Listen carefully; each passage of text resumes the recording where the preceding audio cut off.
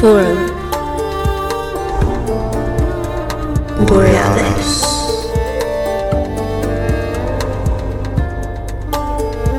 Paradigm Expansion.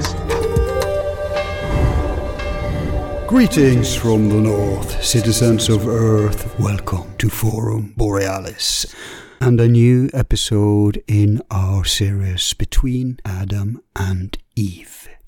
Today we're walking in the shoes of Adam in one of his most pathetic typologies, namely the inhibited, neurotic, cowardly, fake, nice guy. He's the one who's popular among girls who love him, but only as a friend. And why wouldn't she? He's her own personal butler, secretary, and therapist, free of charge. Except at some point, after much sweat and teeth rubbing, he will make a move, most likely while she's crying on his shoulder about the jerk she dated. Like pout his lips onto hers or touching her inappropriately from out of nowhere. Yes, that guy, who doesn't take care of himself but is eager to serve everyone else, especially hot girls. Yet he rarely gets a date, mostly because while he spends hours listening to his female friend's problems, he's patiently waiting, hoping she will wake up to see what a fantastic person he is, only to hear something like, "You're such a great guy. You'll make some lucky woman very happy someday." His primary goal is to make other people happy and put their needs and wants before his own. He sacrifices his personal power and thrives in the victim role. He's extremely dependent on external validation while also avoiding any type of conflict like the plague. He desperately tries to hide his perceived flaws and mistakes. He tends to be disconnected from other men and from his own masculine energy. Indeed, he often despises any manifestation of masculinity, and he frequently fails to live up to his full potential. Yes, you know him, don't you? He is the relative who lets his wife run the show. He's the friend who will do anything for anybody, but whose own life seems to be in shambles. He's the guy who frustrates his wife because he's so afraid of conflict that nothing ever gets resolved. He's that boss who tells one person what they want to hear, then reverses himself to please someone else. He is the man who lets people walk all over him because he doesn't want to rock the boat. He is the dependable guy at work who will never say no, but who would never tell anyone if they were imposing on him. He is the man whose life seems so under control until boom, one day he does something to destroy it all. Yes, you know him by some of these traits. In fact, you recognized it in yourself, didn't you? Or maybe in who you used to be. Well, even if you genuinely didn't, the good thing is that the cure for the nice guy syndrome contains certain ingredients which are healthy for us all to pursue. It is nothing less than the path of the integrated man, and for the man to be born, the boy must die. So how to achieve the way of the superior man? Well, first you must take your nice guy medicine. And the doctor prescribing it is our guest for tonight, namely the speaker, author and therapist Dr. Robert Allen Glover, author of the classic No More Mr. Nice Guy, a proven plan for getting what you want in love, sex and life. He grew up in a Christian fundamentalist family and blossomed as a nice guy himself until his midlife awakening. Between 74 and 79 he studied religious education and counseling at Harding University, where he got his master, and between 81 and 84 took his PhD in marriage and family therapy at Texas Women's University.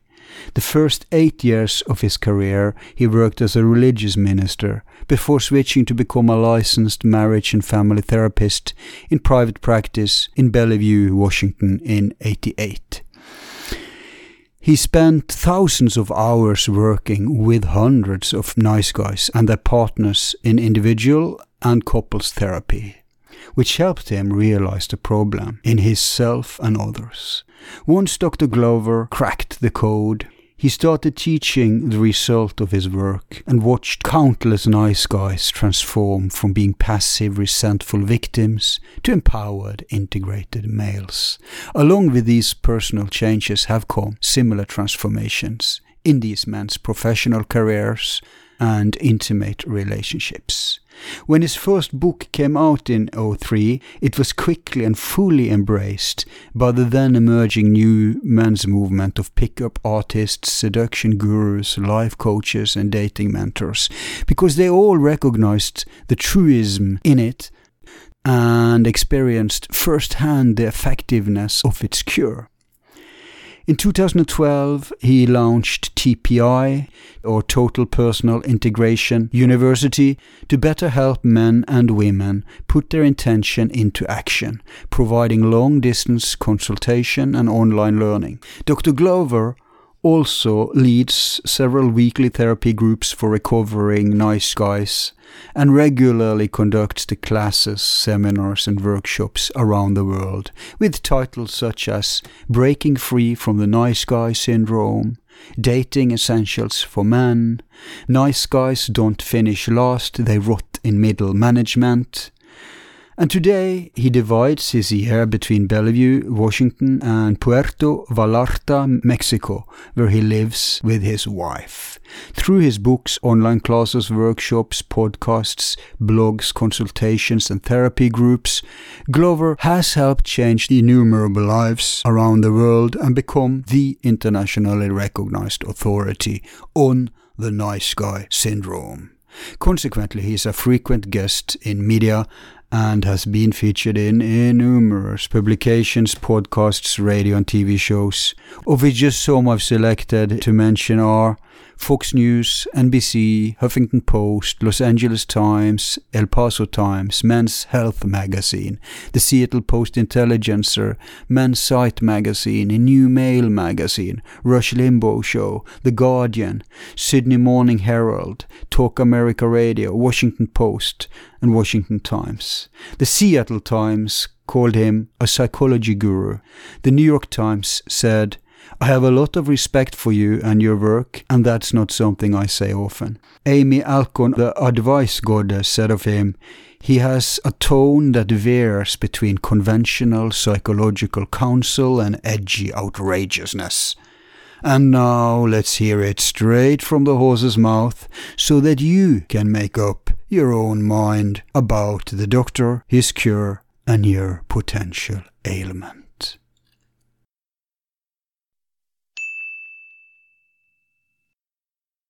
Welcome to the show, Robert. Good evening, and thank you. It's good to be here, Al. I'm so happy to have you, Robert, because I've been aware of this topic that we're going to discuss today for many, many years, but I was not aware that someone actually have written a book about it. Of course, I should have known because it's such a basic topic in this field. But have you heard about Zan Perrion? I have heard of him. I've never met him, but I know one of his colleagues. Right, because I had him on and he said, folks, get this book. I like those kind of recommendations. Right? No nonsense. And I looked it up and I realized what he was talking about. You really hit the hammer on the nail. And I have to disclose it for the folks listening. What I'm referring to here is the archetype, that's so-called nice guy. Yes. And so you have a book with a wonderful title called No More, Mr. Nice Guy. And that's going to be the base of our talk today. Although I did discover another book, and I assume the contents kind of conflate into each other. And the other book is called Dating Essentials for Men. And from what I can see in the contents, it's kind of in the same line, in the same field at least. So I'm really looking forward to picking your brain on these topics here. All right. But I have to start with the beginning. How did you become aware of the nice guy syndrome? Well, I became aware because I had to go to work on my own nice guy issues. And it began probably close to 30 years ago. I was in my second marriage, and my then wife basically told me, she says, everybody thinks you're such a nice guy, but you're not. You're passive aggressive. You're mean to me. You hurt me. I can't depend on you. She said, I'd rather be with an asshole, because at least I know an asshole's. Said, I know at least he's going to, be consistent. He'll treat me bad all the time. Right. She said, you treat me good, and then you treat me bad when I'm not expecting it. And she said, you need to go get help. And I thought, well, that's strange. You're the one who's unhappy and moody and never wants to have sex anymore and always seems in a bad mood, and I'm the one that has to go get help. But I actually went to looking for answers to why me being a nice guy, i.e. treating her well, trying to make her happy, avoiding conflict, why all those things didn't make her happy.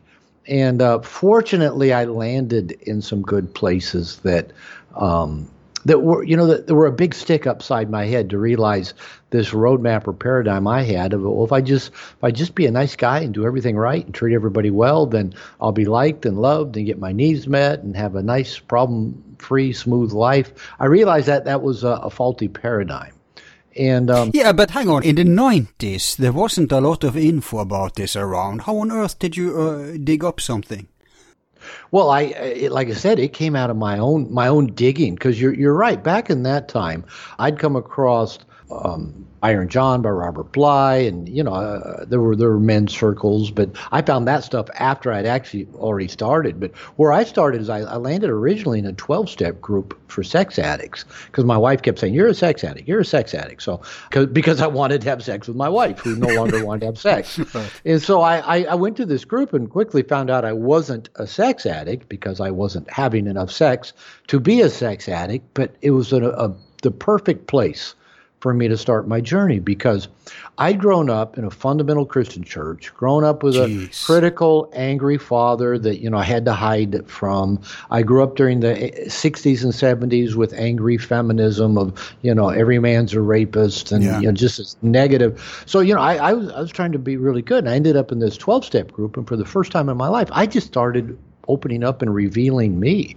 Just started talking about my behaviors, my actions, my impulses, my feelings, and it was lovely, because nobody was offended or shocked. They would just say, "Thank you for sharing, Robert." And about the same time, I got with a therapist, and is a woman therapist. And I remember our very first session I had with her, she got a string out, put it on the ground, and did a physical demonstration of boundaries with me. Now, I was in my mid-30s in my second marriage. I already had a PhD in marriage and family therapy. I'd never heard of boundaries. I had no idea what personal boundaries were. Oh. So luckily, from there, I kept landing in men's groups, therapists, and just got really good quality assistance to realize why this paradigm wasn't serving me. Now, I was also a marriage and family therapist, so men were coming to work with me with their wives and girlfriends, and they were saying the same things I was saying. They say, Robert, I'm a nice guy. I'm better than her ex. I treat her well. I raise her kids. I give her everything she wants. But it's never good enough. She's never happy. She never wants to have sex anymore. That was a real common theme. And I thought, I'm not the only one with this, as you called it, an archetype of just believing if I'm good and treat everybody well, they'll be good to me and treat me well. And so I started a No More Mr. Nice Guy men's group. We met every other Wednesday. About when did you start this? That's about 25 plus years ago. Still very early. Yeah, so maybe closer to 30 years ago. So you may actually have been one of the first who jumped on that bandwagon then. I think I was, because actually I made a statement in an early draft of the book that I was one of the first people to address it. And some guy sent me, actually his attorney, sent me a letter and said, my client used the term nice guy in a cassette recordings before this, so you need to now mention that in every document you put out, every speech you give. You need to give him credit for that.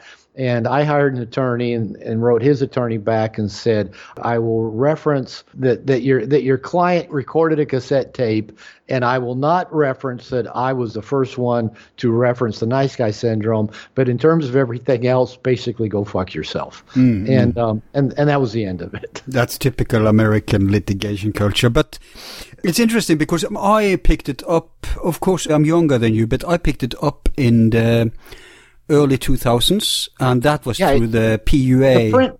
The print version came out in 2003. Yeah, and I think my first encounter was through David D'Angelo, if you're aware of him.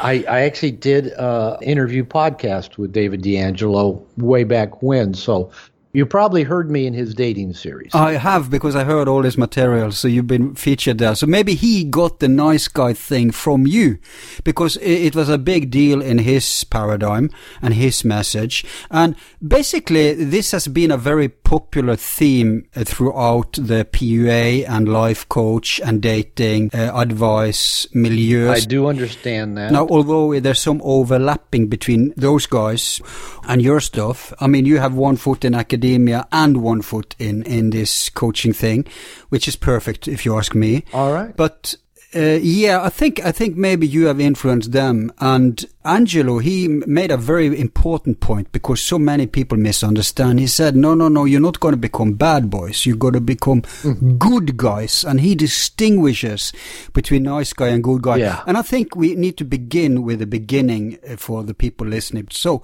I'd like you to indulge us and just define the nice guy. Well, the nice guy, the quick overview, is a man who internalized, usually really early in life, early childhood, internalized inaccurately the belief that there's something wrong with them. And the term usually that's used for that is called toxic shame. I'm broken, I'm defective, I'm unlovable. And that's through inaccurately internalizing experiences they had as a child. And then because of that, in order to try to get liked and loved and get their needs met, nice guys try to become what they think other people want them to be, and they hide anything about themselves that they think might get a negative reaction. And as you might imagine, this often makes nice guys, as my ex-wife said, makes us anything but nice, because we can't be trusted, we're not authentic, there's too many surprises, we get resentments built up, we get passive-aggressive, we have victim pukes.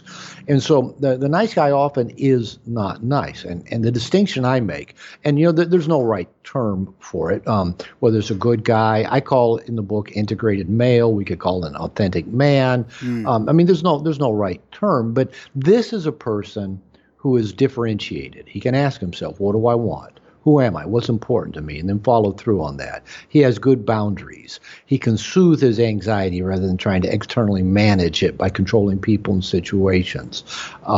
He's living life on his terms, and that's way different. And you can trust that guy. You can depend on that guy. You may not like everything about him, but at least what you see is what you get. There's no surprises.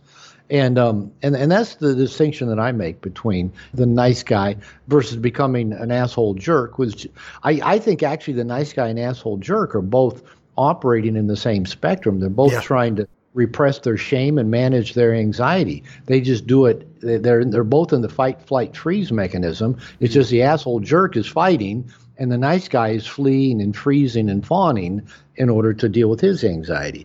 So becoming just more one of the other isn't the answer. You have to become something. You have to make a second order shift and become something completely different. Now, I say that, and what I tell nice guys is that you actually becoming an integrated male is not about you becoming a different person. It's not about you changing who you are. It's actually becoming more you.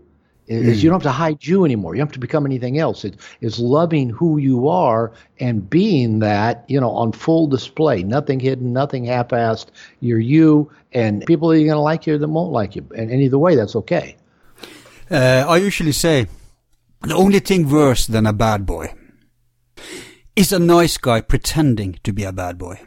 Do you know what I mean? That's messy. Yeah. That's messy because the thing is we don't pull it off very well. No. It's just one more chameleon shape to try to wear that. We're not well practiced at it. Exactly, because what people need to get is that the nice guy. Actually, my experience is that he usually doesn't have that much self-insight. So if he's listening now, he will probably not recognize the list you're listing because it takes some self-insight. But if you are always kissing the ass of girls, if you are offering to buy them a drink and giving them your attention, helping them, following them. Oh, let's step on my jacket, madam. And then at the end of the night, she goes home with an obvious douchebag. Then you're the nice guy. That's the litmus test.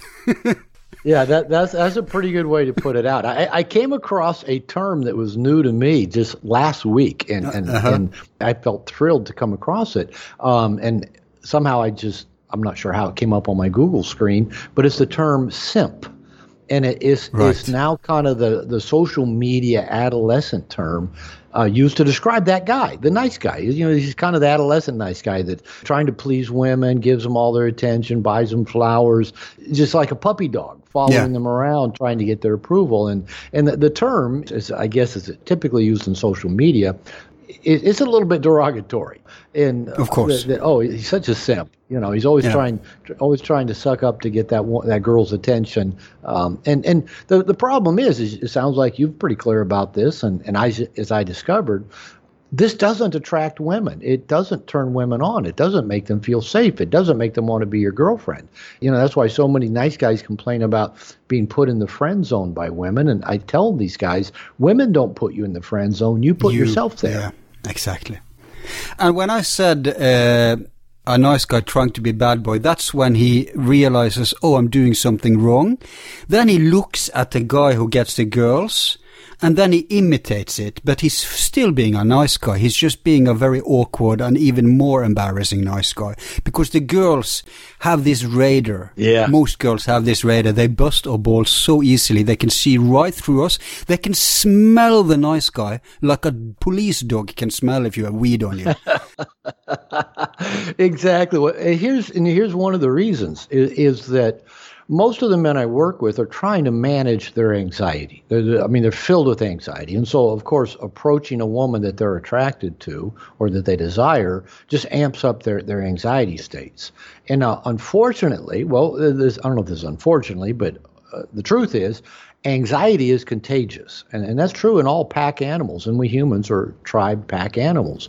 And that's the survival mechanism. If one person is startled, kind of like if a bird on a line is startled, all the other birds startle. There's a startle response in all pack animals. Right. So anxiety is contagious for that reason. There's receptors in the human brain that pick up on anxiety states of other people. So while this guy the nice guy is not himself, he's not authentic, trying to be something else, trying to make a good impression or trying to be a bad boy, it doesn't matter what he's trying to do.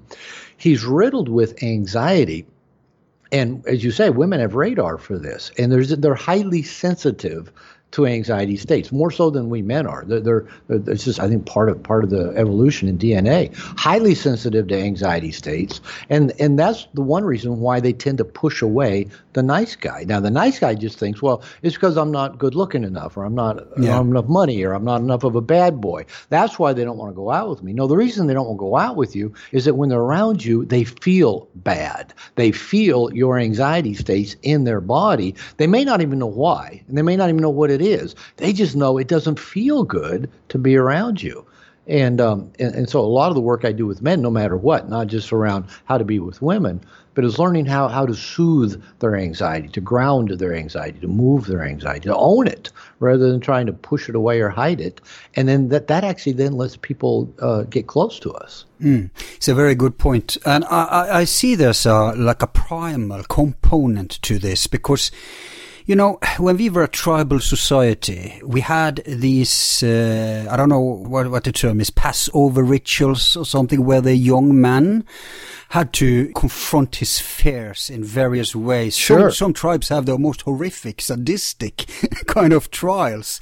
But the thing is, he came out on the other side owning his anxiety. Yes. And that's gone today. And then, of course, the girl meets a bad boy and he doesn't give a damn about anything. So he relaxes in her presence. And that's what she picks up on, that he's being congruent and honest in all his, unpleasantness. Well, let's take that a step further, because I agree with you about the masculine initiation, is that most men don't have it.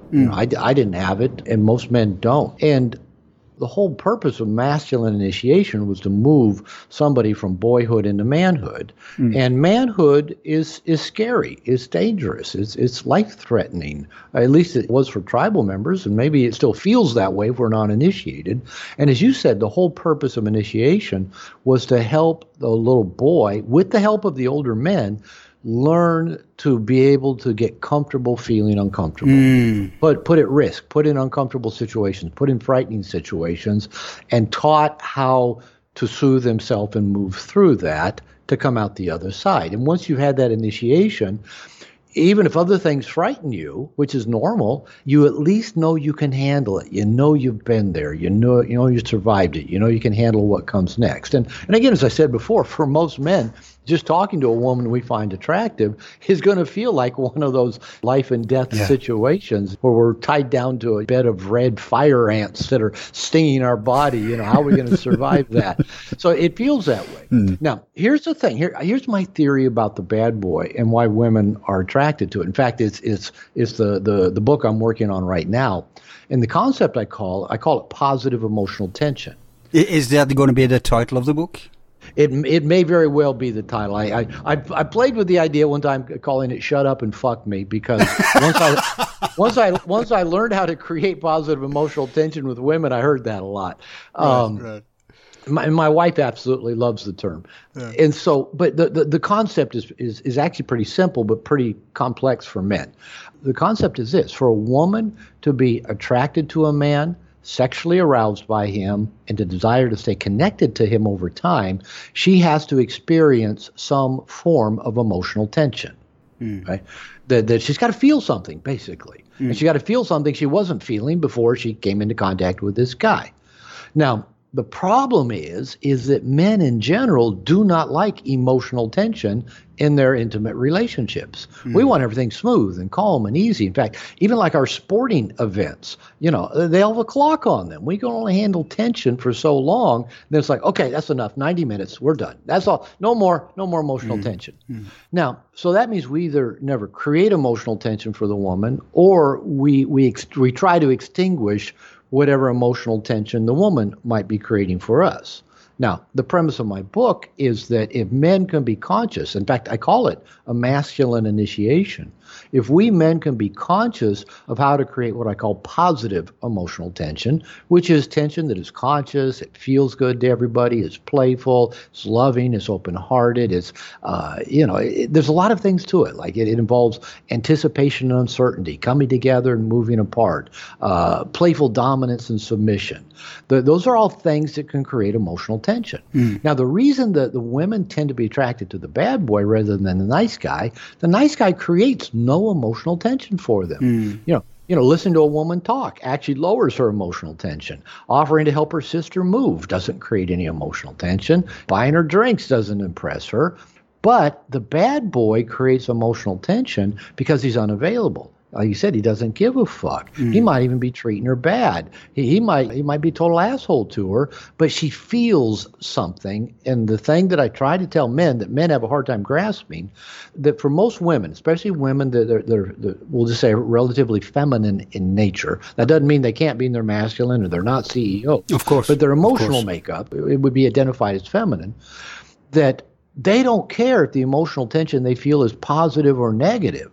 They got to feel anything. So like I told some guy yesterday, my first coaching session with him, his wife's wanting to leave him after 30 years. He says, every time we go out to dinner, my wife starts a fight. And I said, well, take that as an invitation that she wants a deeper connection with you. And he said, well, it's like we never end up having sex because she starts a fight. And I go, that's probably just, that's foreplay for her. She's building tension because you don't. And like I told him, for many women, it feels the same to be led masterfully around a dance floor or to be throwing dishes in the sink because they're pissed off at their man. It doesn't matter. They just have to feel. And so the bad guy often triggers that kind of intense feelings for a woman. And then now there's a challenge of trying to, to subdue him, to get him to be available, to get him to quit treating her badly. All of that's emotional tension. Whereas the nice guy says, whatever you want to do, dear, do you want to do something tonight? And there's no tension in that. No, you're absolutely right. I mean, the nice guy like you said, he goes straight into freeze. And just if we guys put ourselves in the girl's shoes, how are we supposed to be able to surrender, to give ourselves up to this guy when he can't even handle me as a woman? That's enough for him to freak out. And I have to say, this friend of yours, I mean, that's what we call shit tests, right? So you said take it as an invitation. That's so right, because the coaches, they say, look, take these shit tests and turn them around. And I think the clue to extracting that little element that the bad guy have and apply it, it doesn't mean we're going to become psychopaths and douchebags. It just means we're going to learn to, in your words, Dan, relax in our own skin and be in control of the tension games. Because you said the girl, if she has a choice, but I don't think this is a choice. It's like David Angelo used to say. He said, attraction is not a choice. Exactly. Exactly. So I think that's the rub, that women, if you ask them, all of them will say, no, of course I want the guy with the flower. I want a nice guy. Yeah. And then we're so confused because they go out with the asshole. So we think they're lying. Right. And they're telling the truth. And that makes us resentful, and it makes us hate women. Yes, and that there's there's many movements out there in the manosphere and the internet, all around hating women because they're so mean to us men. Exactly. And that's why I'm saying that we can use this as a masculine initiation to grow us.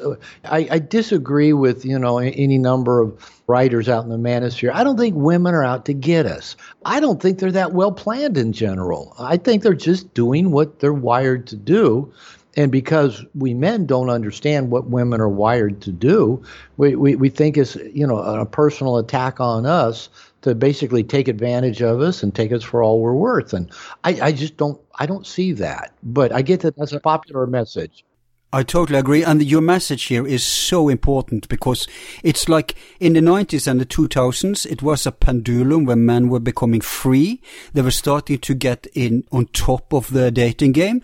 And now the pendulum is swinging to the other side. And you talked about new terms. There's a new term out there called incel. Have you heard about that? Sure. Oh, yeah. Involuntary celibate. Exactly.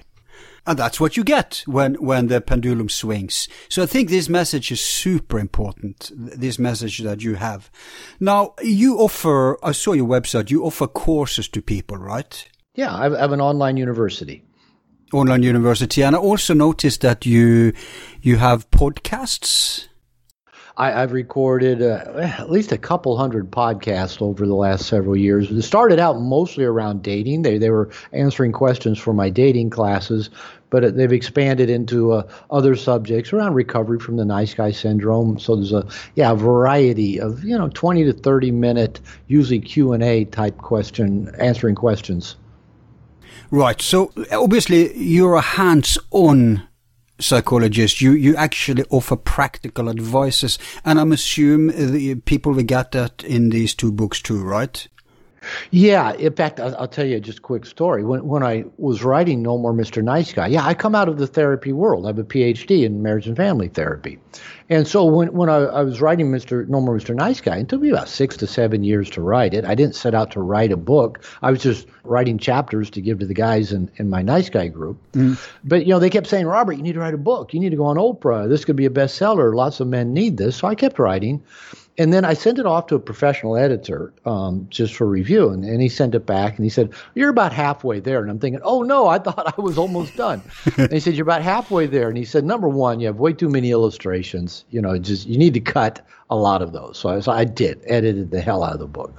And he said, the other thing is you're telling people, so basically don't be a nice guy. So you have to tell them, all right, what's the other side of that? If they're not being a nice guy, what should they be? Mm. And actually that was actually a really, really wise observation that was probably a turning point in my life in many ways, because I realized as a therapist, typically we're trained not to tell people what to do.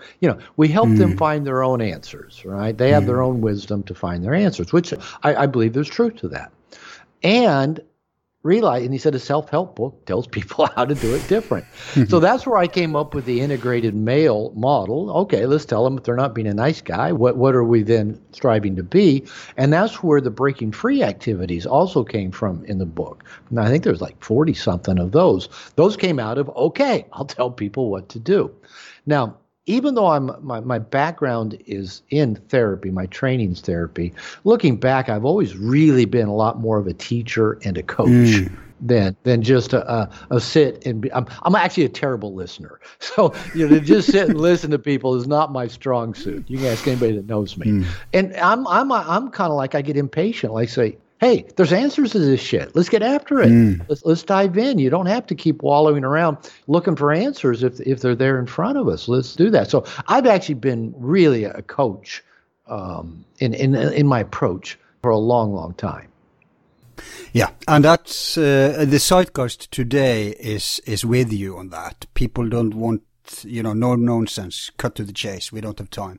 So I interpret your book more. It's not like you're not going too much around the philosophy of things, but you're explaining it and you're also giving them tools. And that I think is very important because obviously people are free to choose and reject whatever they want. They have to try it out. They have to individualize it, see how much of this is true for me and how much of this works for me and make it, mine, personal. So let's go to that step now. Okay. So if a nice guy is listening to this, and by the way, let me just read this list from your book here. Here are some of the traits of a nice guy: dishonest, manipulative, controlling, self-centered and narcissistic. I guess it's tendency because full-blown narcissist tends to be bad boys. And passive. Well, let me throw in. Yep. I had a woman therapist give me a term a few years back that I just thought was beautiful, and she referred to nice guys as shadow narcissists. Love it. Because if they were real narcissists, they wouldn't be nice guys. No, if they were real narcissists, they would be ex-president of the United States. I think that would be most of the presidents of the United States. maybe most world leaders, Yeah. So that's great. And just a few more bullet points before I give you back the ball here.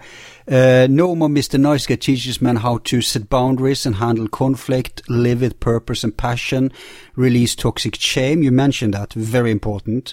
Soothe, because that's the deeper layer behind anxiety. Soothe anxiety. I've been a meditation coach. I can recommend that.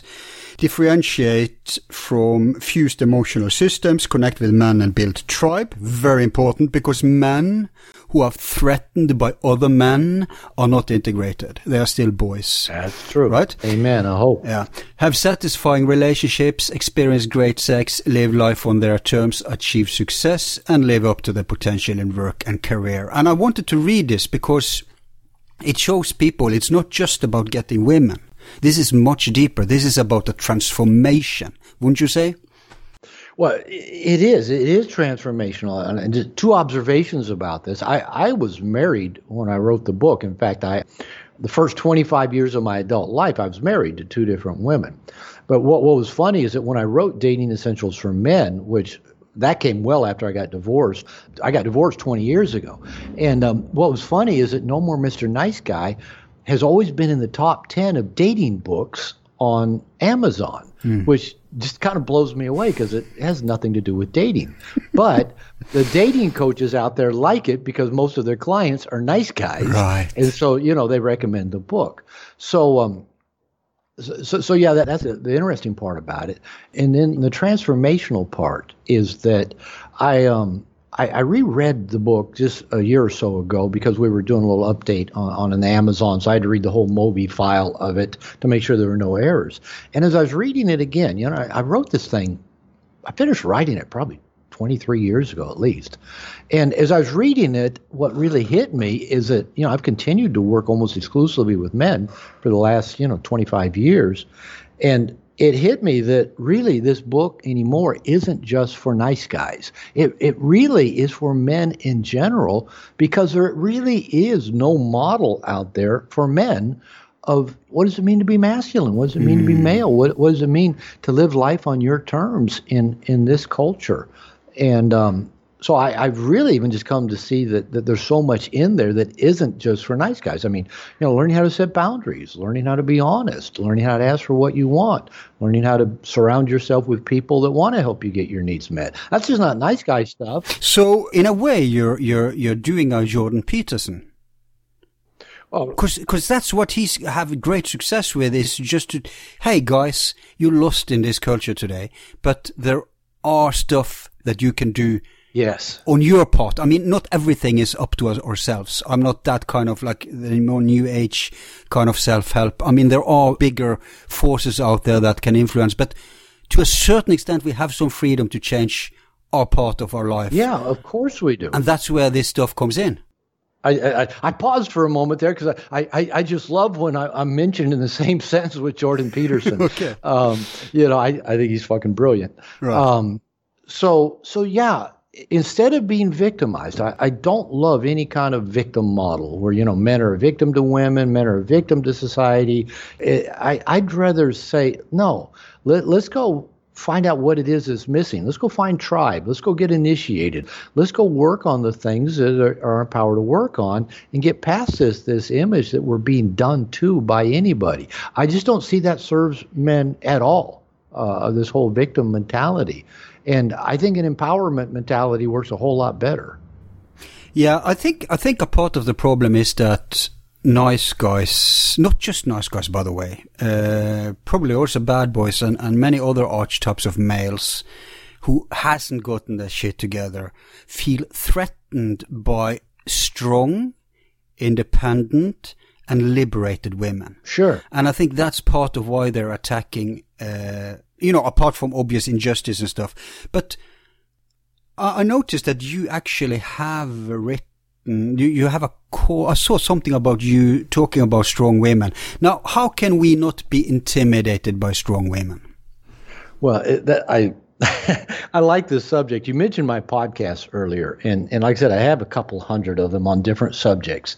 And the number one best-selling podcast on my website is How to Deal with Strong and or Controlling Women. Yeah, there you go. Yeah, that's where I saw it. And sometimes it can be hard to tell the difference.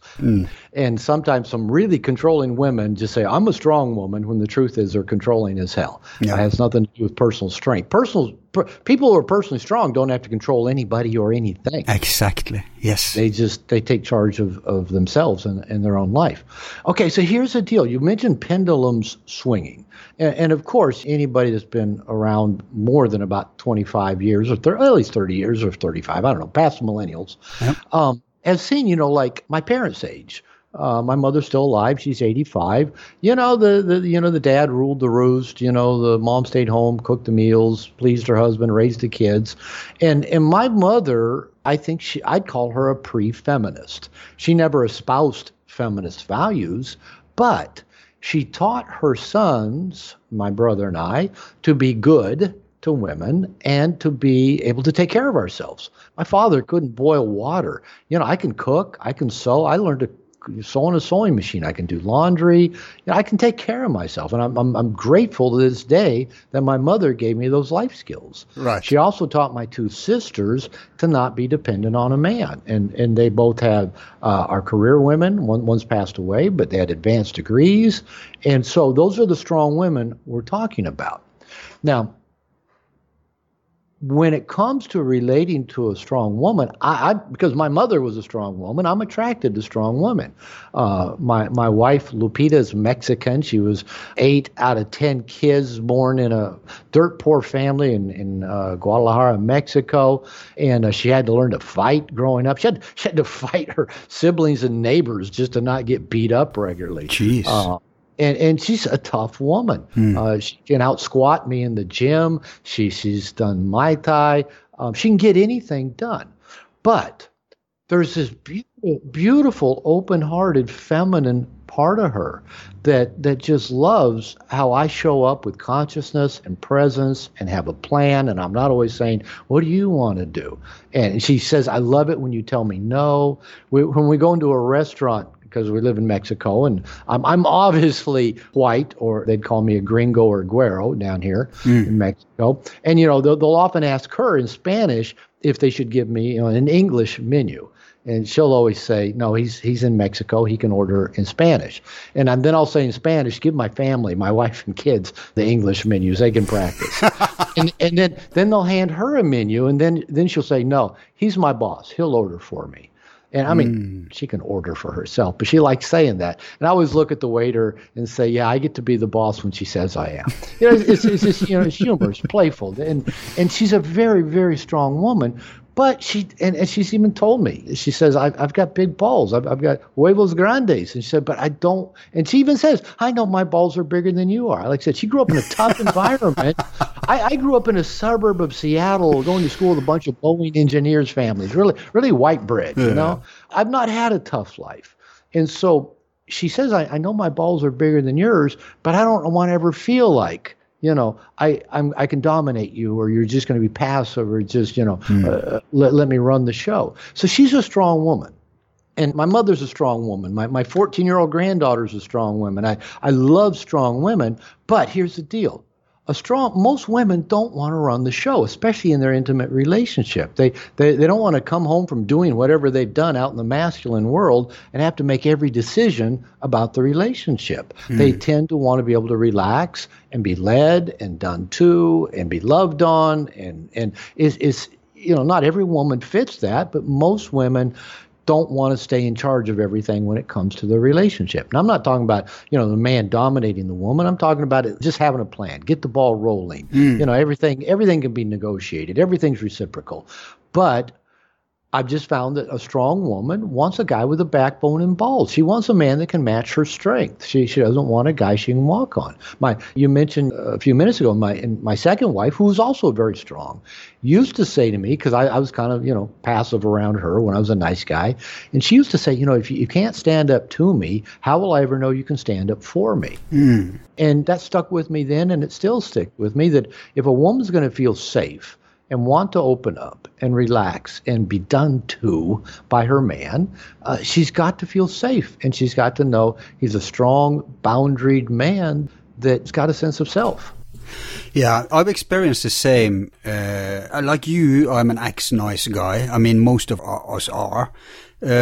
Although I was a bit lucky because I actually, well, it's another story. So okay. Here's the thing. I noticed that girls are, it's not that they necessarily want us to decide for them that makes them turn on by us being decision makers. It's that they want to see the man being able to make decisions so he's going somewhere. Because one truism I'm convinced of is that the feminine nature is attracted to ambition. Sure. Which is a masculine trait, right? Sure. And ambition, guys, doesn't mean that you have to be a CEO on Wall Street, okay?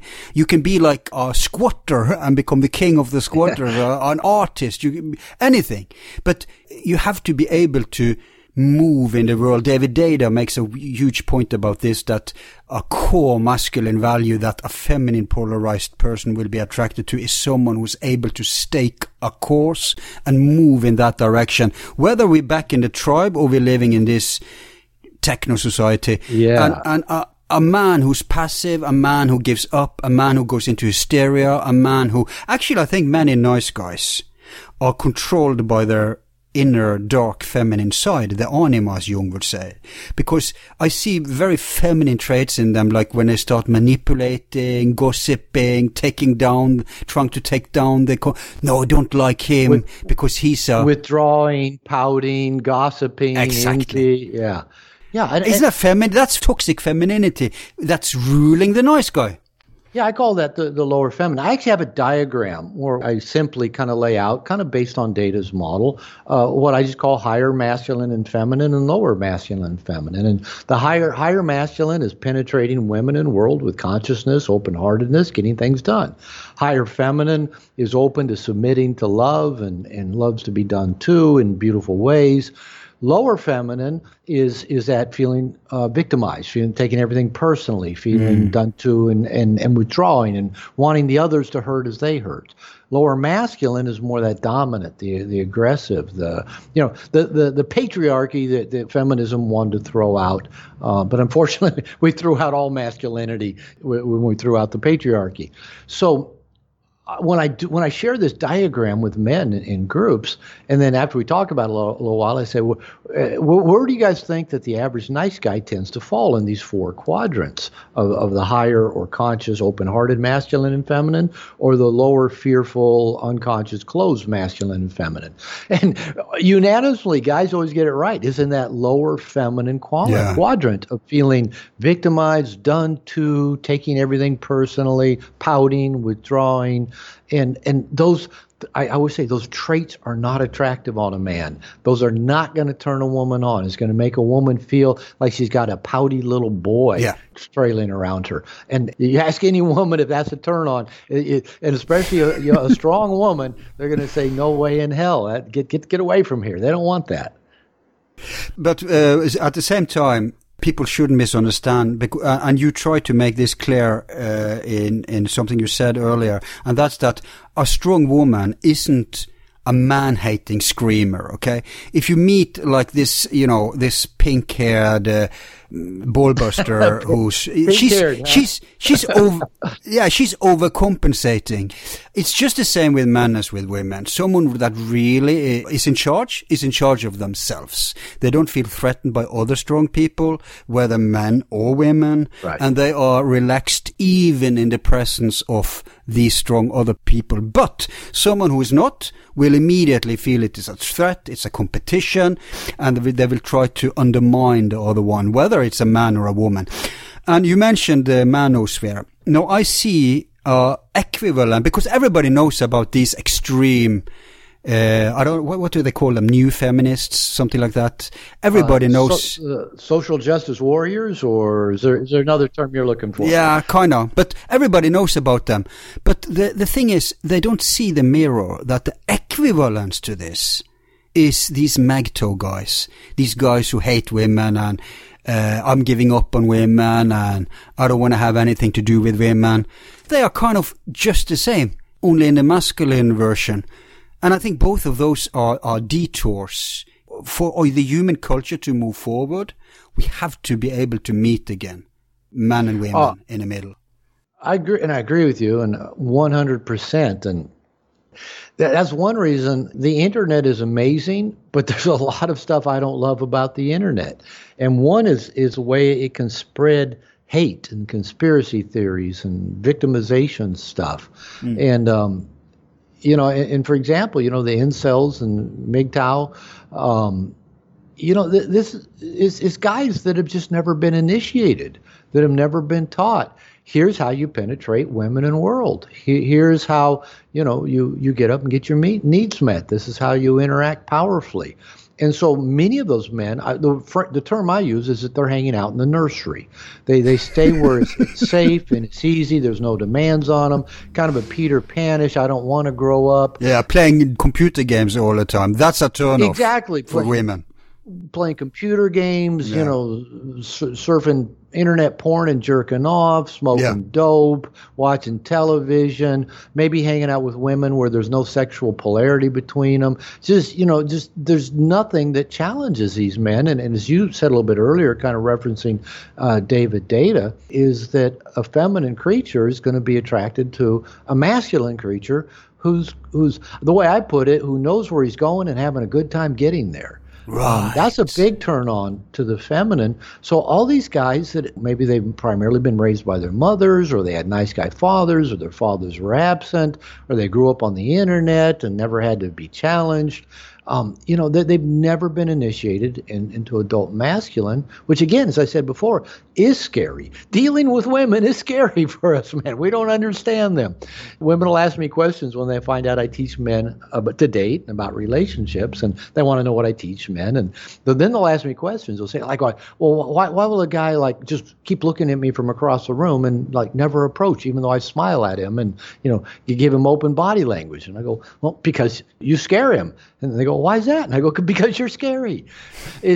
We men have just never been taught to understand how to deal with just a feminine life force. And, everything that's not nailed down in the cosmos is feminine. Money, adventure, opportunity, everything is feminine if it's moving and not nailed down. And we men have not been taught how to be grounded, how to be constant, how to welcome that kind of energy into our lives. And so what happens is they go into the manosphere, they go into MGTOW, they go into incel, maybe go to red pill. They go find these things that give them some explanation and some excuse for not having to challenge themselves and get out of the nursery. Yeah.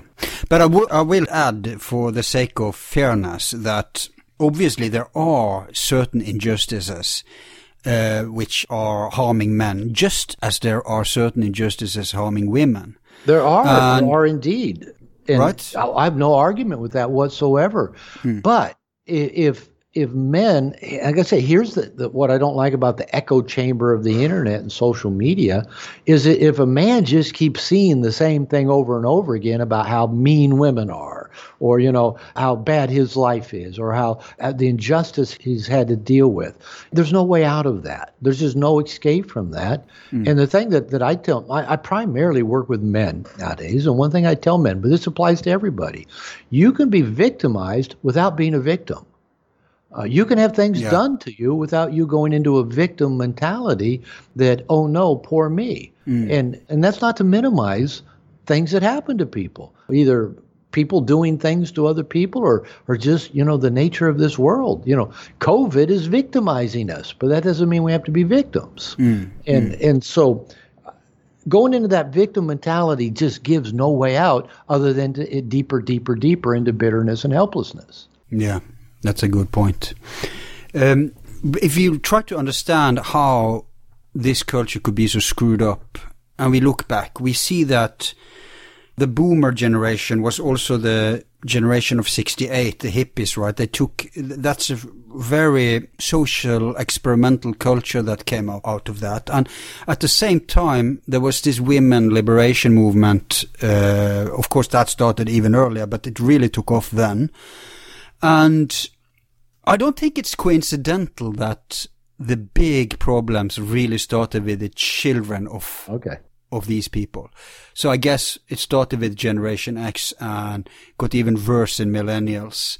Do you have any reflections around how it could get so out of hand? Well, I'm kind of, in a sense, in the middle of your description. I was tail end the baby boomers. I would be considered a boomer. I'm 65.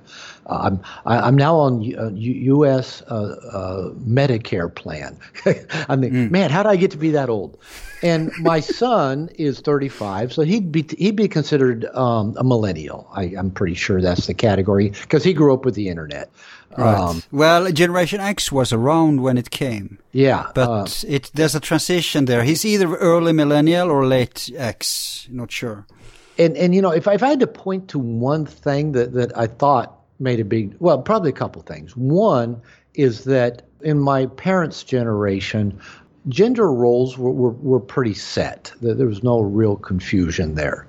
And, for good or for bad. I'm not saying that's how we should be. But then along came, both the Vietnam War and men being told to get in touch with their feminine side and the feminism coming along and women being told that if they don't have a career, they can't be fulfilled. Being a stay-at-home mom was abusive to them, dismissive. So everything got scrambled, right? Everything got scrambled. And I don't think we've unscrambled it yet. And, I think we've gone to a complete other extreme that now little children are taught that there are as many genders as there are people on the planet. Oh, my God. And yeah. I think that just confuses little kids. It's crazy. When I was going to graduate school in the 80s, my teachers taught that gender is not inherited trait. It is purely a social construct imposed on society on little boys and little girls. Whereas I do agree that gender is very fluid. There's no evidence to the fact that is a social construct only. I think girls do tend to develop in certain predictable ways. Boys do tend to develop in certain predictable ways. There are exceptions to every rule, but the exceptions don't negate the rule. Now, I don't want to, let's cram, you're a girl, we're going to cram you into this role. You're a boy, we're going to cram you into this role. But I think that's one of the things that's created a great amount of confusion is that we went away from some clarity around gender roles to complete unclarity. And I'm actually pretty excited about teaching that is now more available. You mentioned David Data, and there's men and women both beginning to teach an idea around masculine and feminine that doesn't lock anybody into a box and recognizes the masculine and feminine side that we all have and giving us more choice of how we want to live from our masculine side and our feminine side. So I'm really excited about where we're moving in that.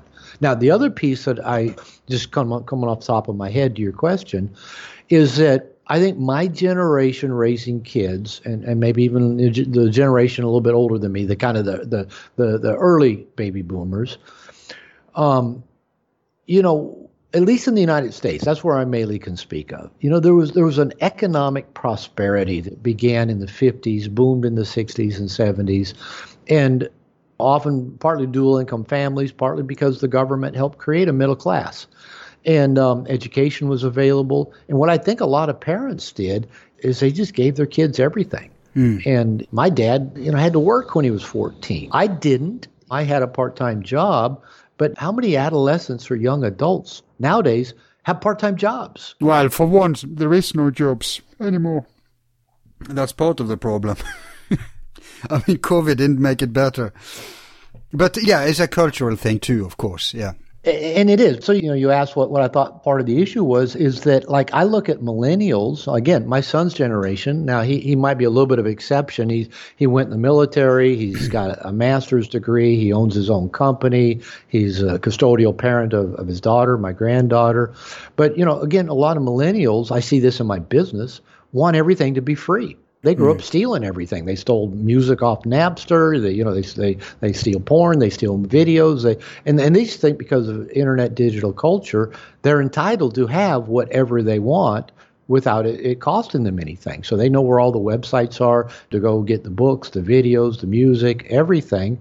And that's just part of the mindset that if it's on the internet, it should be free. You're right. But I have to say, there is also a material component to it, because back in the day, before this, you could have one job. A family could have a woman staying home, a man working, and he wouldn't just earn enough to feed the whole family. He would even be able to save up. And, jobs meant something, salaries meant something. Now now you need, a family has 3 jobs and they're still not making ends meet. So that's also part of the component. It's not just bad psychology. No argument with that. Yeah, okay. Yeah, no argument with that. Okay. Economically, things are very different. Is a couple living together, there almost is the expectation that both of them will work. Yeah. And if they have children, the children will be in daycare. That's just pretty much the expectation nowadays.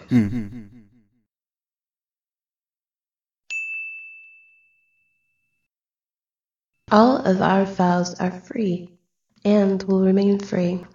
If you like the show, you can show support by donating $1 to help with expenses.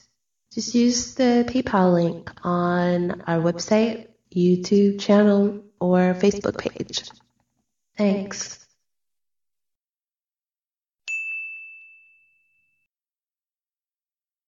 But I take issue with one thing, and that's gender. Okay. Because in my book, and I don't care, I'll get hate for this, but I have to be honest, and that is that gender, it has a psychological component, yes, but it's based on a biological and mathematical reality, and there is just 4 genders. First is the most common genders, which is male and female. Then there's what you in English call hermaphrodite, which is both genders. There are babies being born with both sex body parts. Yeah. And then there's neuter, which is no gender. And you have the same, actually in sexuality, you have heterosexuals, you have bisexuals, you have homosexuals, and you have asexuals. All right. So this is a mathematical and a biological reality. And then it has the psychological component.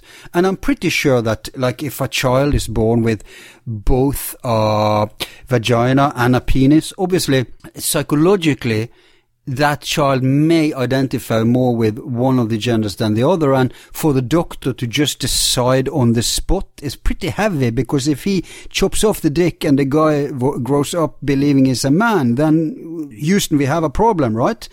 So I can get that, but when they are this new regime now, where they are and now we're detouring, so we'll soon get back on track, but I just have to say this because it's scary to me that children are learning in our schools now. I just got a mother who's super liberal person. She likes buy into all this liberal stuff, and she is reacting against her children being told that there is no gender and whatever you identify with. How are we supposed to let children make those? Because children are pre-pubertal, right? So the gender thing hasn't bloomed in them yet. They are much more similar, although there are certain psychological differences from biological reasons in children.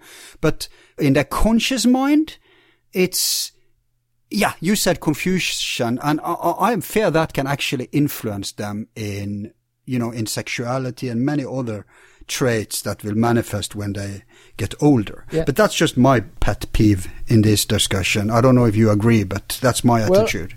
Well, just to kind of expand it, I think there are a lot of things that influence what we might call gender beyond just body parts. I think there's a difference between what would be called a male brain and a female brain. They're different size, they're built differently, they're wired differently. Yeah. Hormones affect, there's masculine hormones, there's feminine hormones. A lot of things do go in, and that's where I agree to a point that gender manifestation, or gender roles especially, can be somewhat fluid. But typically how we identify within ourselves I don't think it is so fluid. I think most people identify, I'm either heterosexual or I'm homosexual. I don't think that's particularly fluid in most people. I think you don't have to teach people who they're attracted to, if you see what I mean. Yeah. They discover it, right? We discover it. And so to dismiss everything about gender, to say it doesn't exist, I think that is harmful. I think to lock people into specific gender roles because of their physical genitalia, that's harmful as well. And I do like that a boy or a girl can grow up to be whatever. I like that idea. Like I said, when I was in graduate school in the 80s and I heard my teachers say that gender didn't exist, it was just a social construct. I remember my son was born in 1985, and I bought him a Cabbage Patch doll. And, it's just gave him a doll to play with. And as he grew up, he had no interest in it whatsoever. Right. He liked balls and trucks. And we gave him all types of things to play with. He liked balls and trucks. The first words he learned to say were balls and truck. And again, I tried to raise him, just giving him choices. And like I said, this guy got out of high school and went into the Marines and went to Fallujah in Iraq. And he's a smart, strong kid. He was an AAU weightlifting champion, national weightlifting champion in the U.S. when he was 15 years old. Wow. He was a star athlete in high school. And he is just the most tender, loving father that you could ever imagine.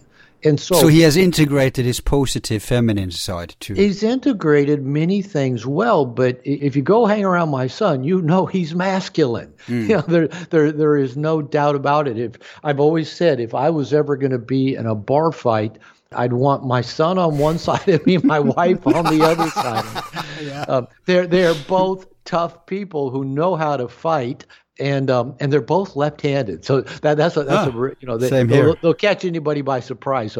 So I believe in gender. I don't believe in locking people into concrete gender roles, but I don't think it's helpful to dismiss that gender exists and that we tend to identify with one more than the other. I don't think that serves us. Well, what you said is super important, that there are many components like hormones, like the brain, like just the body anatomy, but there's also the psychological component, and Jung. Of course. Jung introduced anima and animus, right? And I think I think the problem in many males and females is that, and in this discussion, the nice guy, that they are ruled, they are terrorized by their inner feminine, they're a screwed up anima. They have a screwed up anima that's controlling them, and in the equivalent for women is that they have a screwed up animus who is controlling them. And then you get the screaming, ball busting, overcompensating feminist, and you get the poisonous, passive aggressive, woe is me, friend zoned, nice guy. And so, so that's the psychological component. But that brings me to another matter that is very important, and I've never heard anyone discuss this. I'd really like your take on it. Okay. And that's to do with culture, because we are talking nature-nurture here, biology or culture. But if you look at, for example, if you rewind 100 years, 150 years in Europe, and I guess in America, then you see that the culture, and by the way, this is part of the problem of why your generation had so clueless, there were no tips and tricks around, because you inherited an other culture's ideals of how to relate to the genders. Look at the old Hollywood movies, go back to the romantic period, Casanova, Don Juan. The attractive guys back then are portrayed as something completely different than today. And culture isn't just temporal for time, it's also geography. So if you go to India, for example, I know a lot of Indian girls, and it's so fascinating because they seem to be operating in a sphere very similar to where we were like 100 years ago. And then I wonder, if a man does all these things that you and David Data, David D'Angelo say, and they become integrated and, rooted in a masculinity, will they be attractive everywhere? Will they also be the male ideal in, for example, India? Or is the culture kind of interfering here? You see what I'm getting at? Yeah, I get it. I love the question. And I'm not cross-cultural enough to give a definitive answer. I can just give from my own limited experience. I've addressed that issue in my Dating Essentials for Men programs where I basically, this is pre-COVID that when I developed this, I teach guys to be a social animal, to get out into public, to be social, to initiate conversations with people in general, to develop a certain skill set that I teach them so that they just feel comfortable. So when they walk into a room, they're comfortable, and then the feminine is drawn to that comfortableness. Now, with COVID, it's gotten a lot harder to do. Hopefully that will come and go in the near future. But guys will write me, they'll say, well, Robert, in my culture, I live in Qatar, or I live in Turkey, in China. You don't do those things in our country. And I don't know that I, in fact, I usually will challenge the guys who tell me that. And I said, I understand social constructs and I understand social customs, but it's too easy to use that as an excuse, because what I know is that as a white American male, and growing up in that culture, once I came to understand the concepts I was talking about earlier around positive emotional tension, once I became differentiated and comfortable in my own skin and living life in my terms, I was surprised how amazingly attractive I became when I got divorced in my late 40s and started dating. I had no problems dating. I mean, women were coming on to me. They were initiating sex and propositioning me. Okay, then I start spending time in Mexico. And the same thing has been true down here. My jealous Latina wife is always pointing out women that are trying to get my attention. And that's not just down here in Mexico. That's when she travels with me in America as well. I was in Europe 2 years ago, spent a week in Amsterdam. And I had women coming on to me there without me doing anything to try to make anything happen. I'm married. I don't try to get women's attention. And yet they were still paying attention to me. And Amsterdam is, I think, maybe as much as any city, pretty equal city, between men and women. And very libertarian culture. And women were giving me phone numbers there. Women were asking, well, when are you heading home? How much longer are you going to be here? I told one woman I was in a coffee shop that she saw me every morning. I said, well, I'm actually heading out tomorrow. Her look of disappointment was just, and she's probably only 25 years old. And so my experience is, when it comes to, we'll go back to masculine and feminine, and when it comes to polarity, whatever we call the terms, whether it's yin and yang, Jung's terms, masculine, feminine, doesn't matter what we call it. I think there is a polarity that is created when a man emanates a higher masculine, a conscious masculine, an open-hearted, passionate, purposeful masculine. And I tell guys, you will attract all things feminine. That's not just women. You'll attract money, opportunity, adventure, dogs, cats, babies. Everywhere I go, dogs and cats are drawn to me. Dogs come and sit at my feet that don't even know me. And so there is something, and I'm not saying, oh, look at me. I'm not all that great looking. I'm not in all that great shape. I'm not rich. No, it's in your aura. It's an energy. It's an energy state. It's an aura state. Yeah. So my belief is that those energy aura states are part of the human condition that are consistent across culture. They may get manifested differently, played out differently, but I think polarity is polarity. And I think feminine creatures are going to be attracted to masculine polarity, and masculine creatures are going to be attracted to feminine polarity. And I think when people get comfortable with that, and one of the examples I give to men I work with is I say, go watch Mick Jagger, go watch concert film of Mick Jagger. Go watch Martin Scorsese's movie that he put out about the Rolling Stones. Because when I was growing up, I thought, why do women like Mick Jagger? He's ugly. He's this. He's gross. But as an adult male, big lips.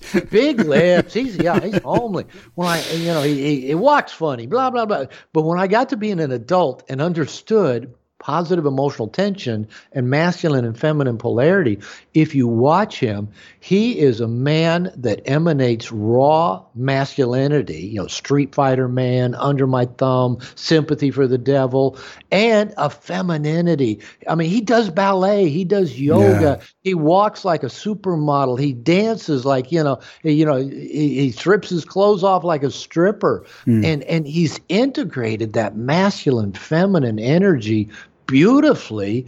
And you watch the concert scenes, and women of all age, 15-year-old girls up to women in their 60s are screaming and going crazy about Mick Jagger. And so to try to pull that together to answer your question, I think there are energy states that are going to be attractive no matter where you are. Yeah. No, I think you're right, but I think the examples you used were bad, but still you're right, because let's face it, Mexico is very permeated with macho culture. Oh, it is. There's no right, and that would tend to make those things even more effective down there. But if you look at countries like Sri Lanka, like probably I don't know, Japan, maybe that may be more masculine, but China or Nigeria or something like that, you will find traits of the old culture for us, here in the West, like back in the Rome. Look at Bollywood, man. Oh my God. The male ideal in Bollywood is anything but what we are preaching. And still, I think you're right. I think a man who deals with his anxiety, it's tribal, it's primitive, it's basic, it permeates all cultures. It goes straight back to that innate polarity we all have. I do agree with that. So, okay, so let's move on then. All right. I want to rewind to the nice guy again. Could you say that nice guys have tendencies to be overrepresented in some kind of jobs, for example?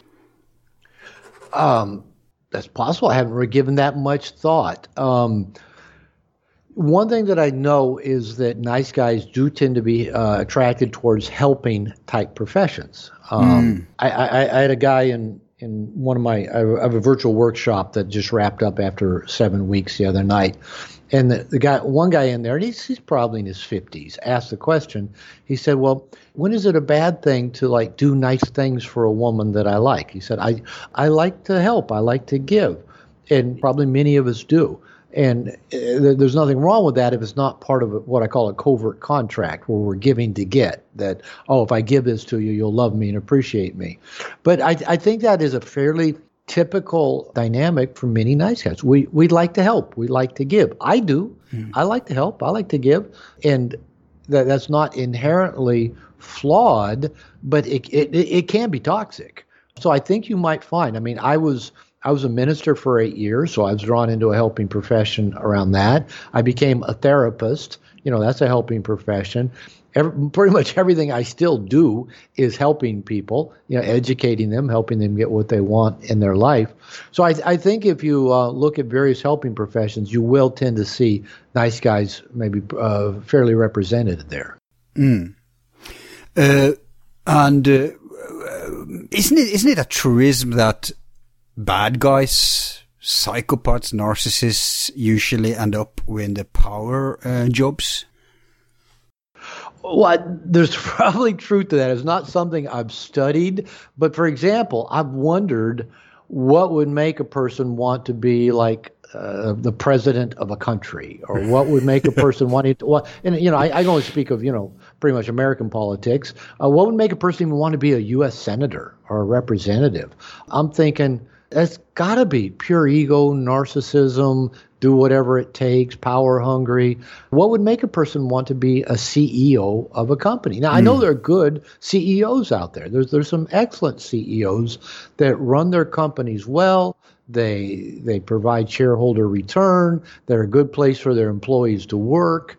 But in general, why would somebody aspire to that? Now, that's different to me than like you start your own company and you grow it. Yeah, of course. It expands. So I think there probably is, like I said, it's not something I've studied or even thought a lot about, but I think there is a very big possibility is that people that don't attach well to people often go look for positions to where they can dominate people and not feel, they feel no remorse. I think if you look at a lot of politicians, whether you're looking at the UK, the United States, or Russia right now, you have politicians that pretty much think rules don't apply to them. They can just do it any way they want, and they're like surprised when people say, "Wait a minute, that's illegal," but they have no qualms at doing that. And so, I think it's not too hard to look to find examples of that sort of sociopathic, narcissistic type behavior. Well, it's just that I find it interesting that people who are like types kind of be overrepresented. Like, for example, you could just as well ask who wants to become a prison ward, right? For example. Yeah, I aspire to that. I want to be a prison warden someday. So, but the helping component is actually a healthy thing. I think the difference is that the nice guy pretends he want to help because he's learned that will give him something. So it's not a real helping position. It's like, I do this and then I expect this result. I don't get this result and then I get angry. And that's a dynamic with women, but it can actually be a dynamic across the board in social life, in work life. Sure. In many ways. I've seen it too. So it's not just true in terms of how we relate to women, but that's where the rub is in this case and where it becomes very obvious.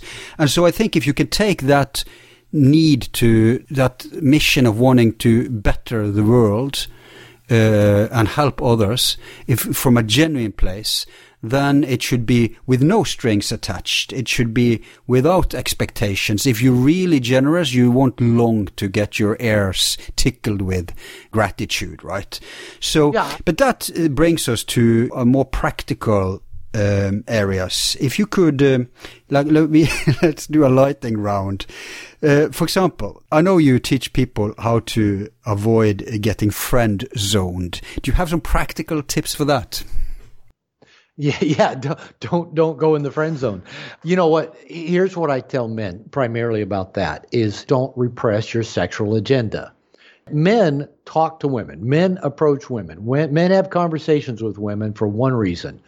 We hope to see them naked. That's the reason. Now, I'm talking about outside the business world or family world. I'm talking about you approach a strange woman because you want to see her naked, and she knows that.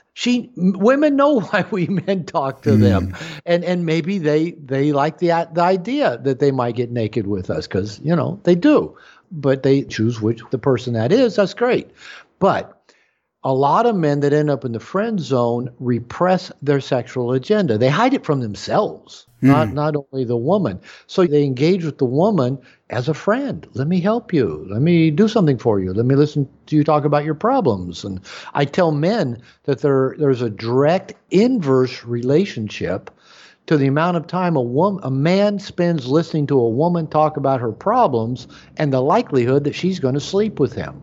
When you just become a girlfriend with a penis, and because you look like her girlfriend. You're sitting there being empathetic with her, and so when men hide their sexual agenda, now again, most nice guys say, "Well, that'll make me like the bad guys if I'm talking to her just because I like her tits or I like her butt." And I go, she already knows that. She already knows that, and she's probably not offended by the fact that you're physically attracted to her.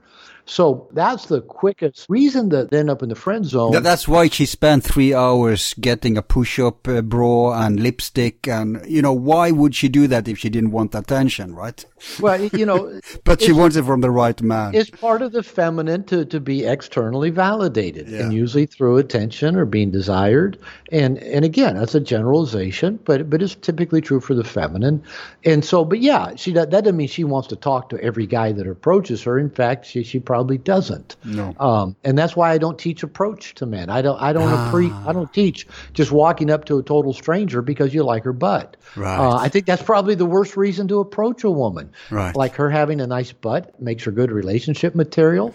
I ask guys, would you hire your car mechanic or your attorney or your accountant based on their butt? But yet we think getting into a relationship with somebody, I love it. I like her tits. I think she'll be a good girlfriend. I like her tits. Yeah. So on one hand, yes, recognize the fact that we do, as men, sexually objectify women and their body parts.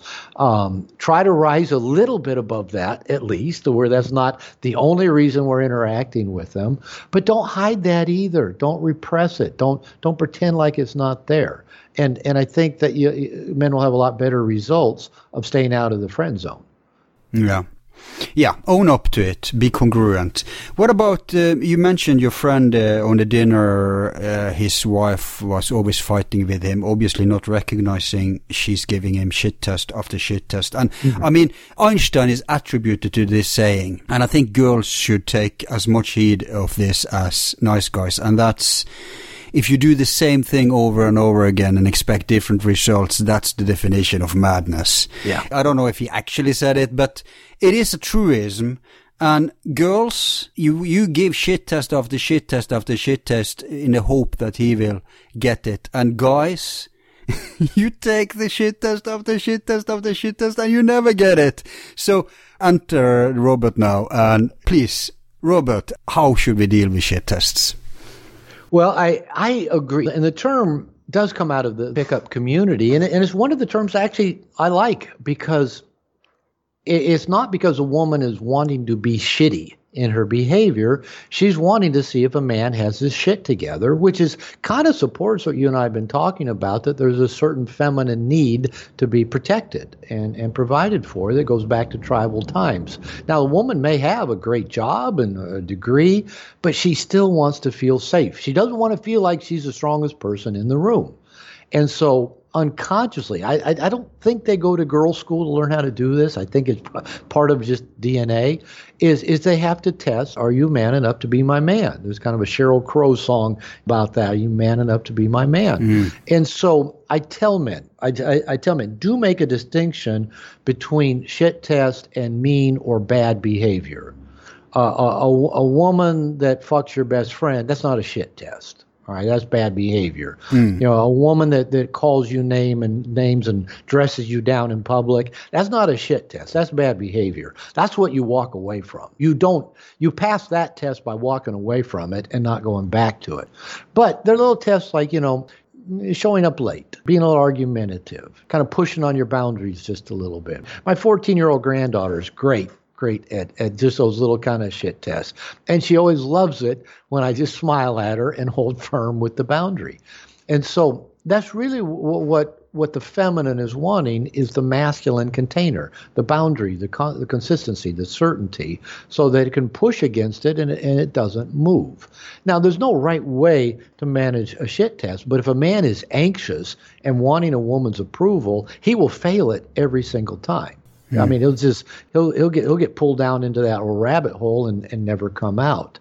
Now, usually I found in dealing with women's shit tests, just kind of being playful and humorous and lovingly dominant is often all that's required. But as soon as a man starts defending himself or trying to fix a situation, man, he's lost it. And the woman's disappointed. The women want us to pass their shit test. They want to feel that strength. I give guys the example that is kind of like, the woman is the damsel in the castle, and outside the castle are the marauding hordes that are coming to rape and pillage and burn, and her castle is her protection. It's the container that. Now she's got to know where the weak places or the vulnerabilities are in that castle, so she's got to take a broomstick and go around inside, poking every window, every door, every joist, the mortar. She's got to see, is there a weak spot? Is there a gap here? Is there a place where they can get in and I'm vulnerable? And so she's got to poke at that to see how weak it is. She's got to know where are the vulnerabilities. And women do that to us men.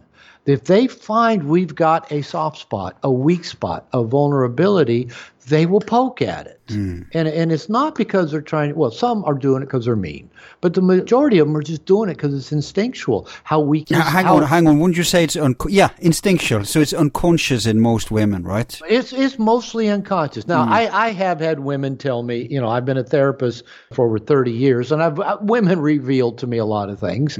And I've had women say, yeah, I start a fight with my man because I'm bored. I start a fight because I want to get a reaction out of him.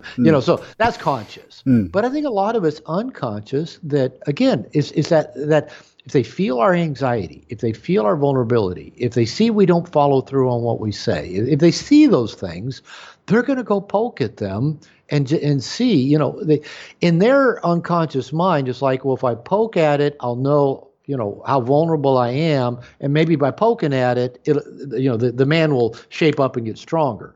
Unfortunately, most men respond to that kind of poking by getting pissed off, by getting our feelings hurt, by withdrawing. And so I do tell women that there are often more effective ways to get what they want than poking at a man's vulnerabilities. But I found that most women have to be trained that, and they tend to forget it quickly. But there is... there are different advices for how to deal with it. And one principle is to it's a Tai Chi move, if you know Tai Chi. Sure. You take that energy and you mirror it back to her by doubling down, but not by aggression, not serious, like you take out the seriousness and you do it with humor, for example. That works. So she says something about you, and then you admit to it, only much, much worse, in a cartoonish kind of way. That works. So, for example, let's say there's an age gap. I'm just taking this from the top of my head. Oh, so you're into young girls. Yeah, I've been struggling with pedophilia my whole life. Maybe that's not funny, actually. Not today. Here's what I would say. I'd say one of the things I discovered as I got older is that every year I got older, there were a lot more women younger than me. Right. And I can't help it. Young women are just turned on by old guys that have good genetics. Right. So you can play with it. You can play with it. Yeah, probably leave pedophilia out of most discussions. Yeah, that's a place we don't want to be too much in today. But the thing is, you say something outrageous, but you have to do it with glimmer in your eye, right? Yeah, and kind of with frame. I took salsa lessons for a few years where, when the woman starts challenging your lead, you got to get your frame. You get a little stronger, a little more erect, a little better posture, a little more love in your eyes, and just lead from there. So, yeah. They're calling for us to, get a little more frame about us, get a little more playful, and to show that stuff's just going to kind of bounce off our chests like bullets off of Superman. Yeah. That it's not going to wound us. It's not going to make us cripple or pout or withdraw. And that's the thing. That is the thing. I've said this already. That is the thing for most women that it just turns them off the most is when they can cripple us, right? And we crumble and break and get sad-eyed. Again, that doesn't turn them on or make them want to come back for more. No. Limiting beliefs. What is it and how to overcome it? Well, that's the story of life, probably. I talk in the Dating Essentials for Men book. I say in the book that it really isn't a dating book. I say, but I'm using men's desire to connect, to have connection, to have a woman, to have a girlfriend, have a wife, whatever, have a sexual partner. I'm using that to help expand their emotional and social intelligence. Now, what I found that I think in most areas of life, for most people, wherever we have not been able to attain what we want. Maybe we haven't attained the financial security we want, or we haven't moved up in a career the way we want, or found the love that we want, or have a consistent sex the way we want. Usually the thing that's blocking that is not what we think. We think, well, I'm just not smart enough, or I'm not good looking enough, or I'm not educated enough. Usually it is a self-limiting belief, because you can usually look around and find people that are less educated than us, shorter than us, uglier than us, that have these things that we don't have. Yeah. So what's the difference? The difference is they don't have self-limiting beliefs, usually at an unconscious level, that are getting in their way and stopping them.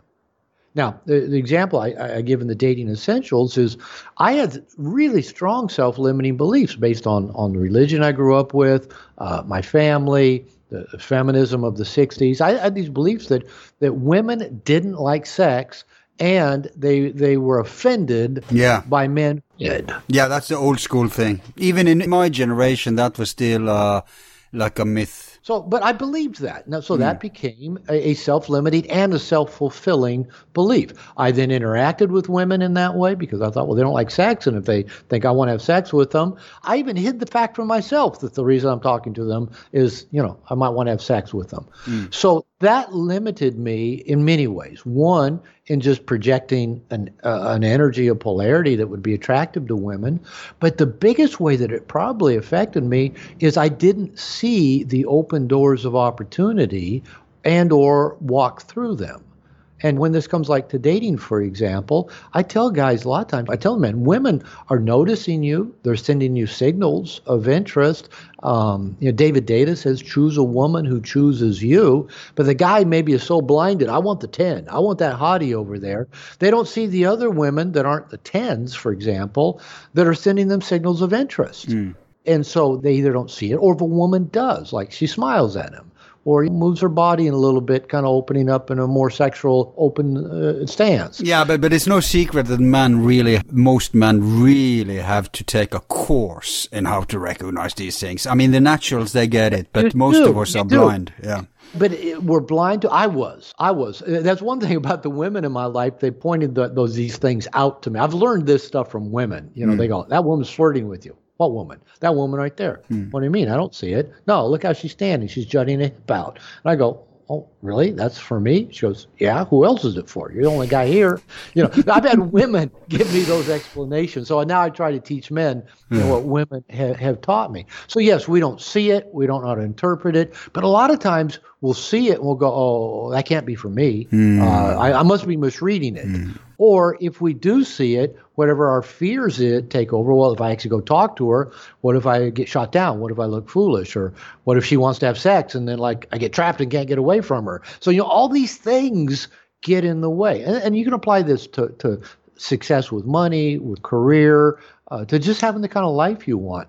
If you are not having what you want in your life, it is probably unconscious, self-limiting beliefs about who you are and how the world works and how you fit into the world.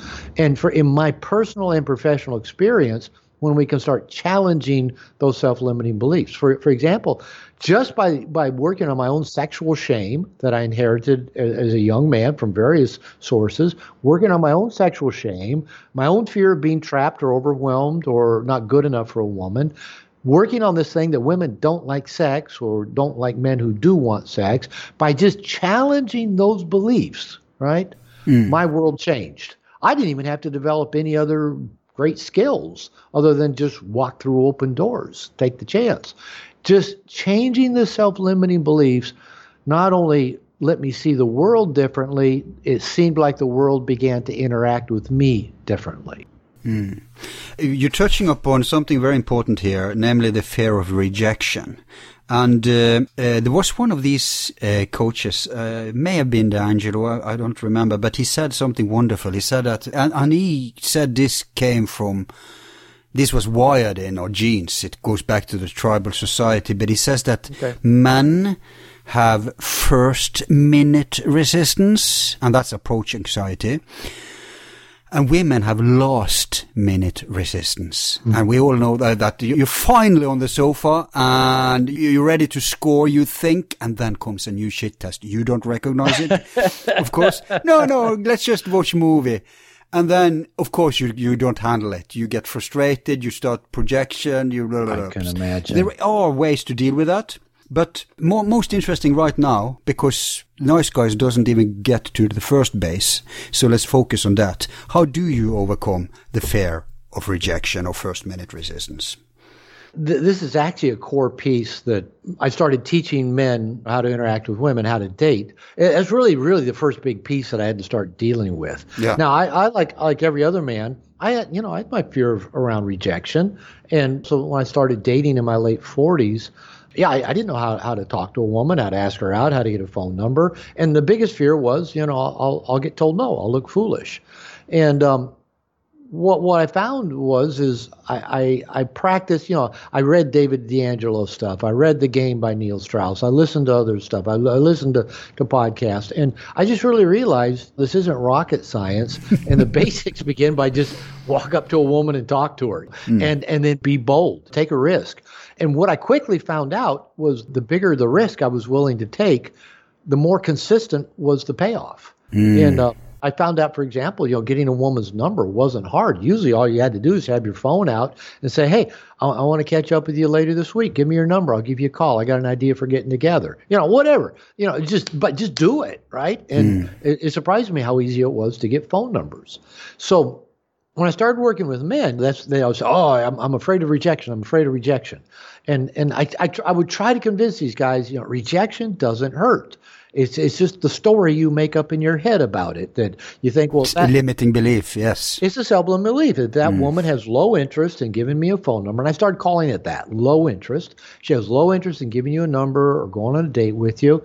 I said, your internalized belief system was, well, that means that you are unattractive, unlovable, undesirable, and every other woman's going to feel the same. Now, that's a pretty big leap for a person to make just because a woman says no to giving you a phone number. But that's the leap that most men make, and that's why it hurts. The actual no or low interest response does not hurt. And so I tried to get men to even to get the R word out of their vocabulary, but I never succeeded at that. So I found that there were other ways to actually help them go experience rejection and realize it didn't kill them. And so one thing I do is I'd give them an assignment. I said, go out with a buddy and try to get 5 rejections in one night. Approach women. Don't be rude. Don't be an ass. But just talk to them for a minute. Introduce yourself, and then say, hey, I got to bounce. Give me your phone number. I'm going to call you later this week. Just do something that we assume would have a very low likelihood of having a positive response. So you're likely to get, quote, rejected. And I go out with your buddies and do it. Now, what guys usually find, number one, is that once they do that a time or two, it's not hard because they're not trying to get rejected, so they're not anxious. They're trying to get rejected, so they're actually bolder and more just out there with it. And then what most men find, if you tackle anything that scares you or that you've been avoiding, you tackle it and it doesn't kill you, there's the masculine initiation of it, it's kind of fun. It's kind of a thrill, like jumping out of an airplane or, something else that the adrenaline of that's all right. So I've had guys, I said, go out. And I tell men, This is usually the litmus test. The men who go out and do this of trying to get rejected usually kill that fear, and then they go on to be very successful daters. I mean, and so yeah, but this is Tai Chi. This is brilliant. It is. And the thing is, I've had guys, and I've had this experience. I've gone out and just, done my damnedest to get 5 rejections in a night, asking out college-age women and getting their numbers. And I'm going, fuck, I had to go home without getting 5 rejections. Don't ruin the rejection training for me. Yeah, but I had a bunch of phone numbers, Right. So doing that seems to get men over that hump of where everything they've told themselves about getting rejected and how it's going to destroy them. And when you just realize, first you go do it with some buddies where your buddies are doing the same thing. You're just trying to get told no, having fun with it, making it a game, being playful. And you'll be surprised how many good conversations you have, how many yeses you actually get, and how little it actually hurts if you get told no. Yeah. My way to be desensitized to this was another route, but it has the some effect. I think yours is probably more faster, but I practiced, people say to me, oh, you can talk with anyone, because we have so many different subject fields and different guests. Yes, okay. But okay, it may be partly I was born with the ability to talk with people, but it's also that. I didn't start with going to the number 10 hot girl and wanting her home. No, I started to just be open to anyone around me in my sphere, in my aura. Is it a dog coming in? Oh, hi, dog. So the old lady in the shop that you would ignore and don't care about normally. Oh, yes. What about you? Nice day, right? And you just start opening up as a person. Yeah, it's nice. And people, are attracted, and you get this communication flow, and you start relaxing and experiencing that you can actually talk with anyone and everyone if you have the right mindset. Right. And then if you're actually out like we used to do pre-COVID, right? When we actually went out to meet a girl, she went out to meet a man. So even if she's not even interested in you, she's not gonna stab you in your chest for approaching her, because she knows you're also there to meet someone. Mm-hmm. She will make up her mind very quickly and either reject you or maybe she will test you first, be open and see. And you may eventually end up being rejected, but at least you get over this first minute resistance, which is so toxic and really cements you in the nice guy friend zone state. Now, as for the last minute resistance, just quick on that. Okay. Guys, it's all about 2 steps ahead and 1 back. So as soon as she signalize 1 back, you totally agree with it. And yes, let's just watch this movie. And then you go back to, the base you were at and work up again from there. And it's going to be so much easier. Okay, we're pressed for time. Yeah, you want to comment that? Well, just the one thing I'd say about that, I tell men, I said, never try to get a woman to have sex with you. I don't care if it's your wife or you're like, you're on your 3rd date and it looks like you're headed that way. Here's the thing. Well, number one, it's invasive and it can be abusive. So never try to get a woman to have sex. But in my experiences, I don't have to. But one time I thought I did. But here's the thing. If the woman puts her foot a little bit on the brake and you put your foot on the gas and keep trying to push through that because you have an agenda, what does she have to do? She has to put her foot on the brake even harder. So I really like what you said. Just kind of lean back, playfully redirect the situation, let go of the agenda. And that's where I would teach the men, keep creating the positive emotional tension with no attachment to outcome. You're outcome agnostic in this. If you get laid tonight, great. If you don't get laid tonight, great. Let's just have fun. Touch her a lot, tease her a little bit, be playful, be a little bossy. Just, make it a dance, make it a game. A dance. But without your foot on the gas trying to get her foot off the brake. And in my experience, when I was dating, I slept with many women. I never tried to get any of them to have sex. They were all the sexual aggressors. That's true for my wife. She propositioned me the first time we ever had sex. So you don't have to push. And again, often the women tap the brakes just a little bit. Society's taught them that. They got to go through enough ritual that they don't feel like a slut, so they don't slut shame themselves afterwards. So let the woman tap the brakes. No big deal. Yeah. If she's already sent you a lot of signals that this is going to happen, it's going to happen. Yeah. Be patient. Yeah. Don't worry about it. she needs to be comfortable with it. I'll mention 2 quick traits, but we don't have time to go into them, and then a third, and I'll give you 2 minutes for that because we're pressed for time. I just want to mention them because, guys, you have to avoid 2 very important things: obsession and judgmentalism. Both of those are super turn-offs for women. And it's also not a sign of an integrated male. Yep. But the third one, I want you to comment. And like I said, just a couple of minutes because we're pressed for time. We have to face off. Okay. But that's boundaries. Why are girls, I have many personal experience with this, why are girls so attracted to males who are able to set boundaries? Well, let me even just back up a little bit. My wife and I were talking about a friend of hers and her 13, 14-year-old daughter, same age as my stepdaughter. Mm-hmm. And my wife and I were talking about this, I think, yesterday or today, of how the daughter constantly pushes the mother's boundaries because the mother doesn't have any. And like they were out, my wife was out with them the other day, and my wife set a boundary with the adolescent girl, and like, she was then happy and calm and lit up.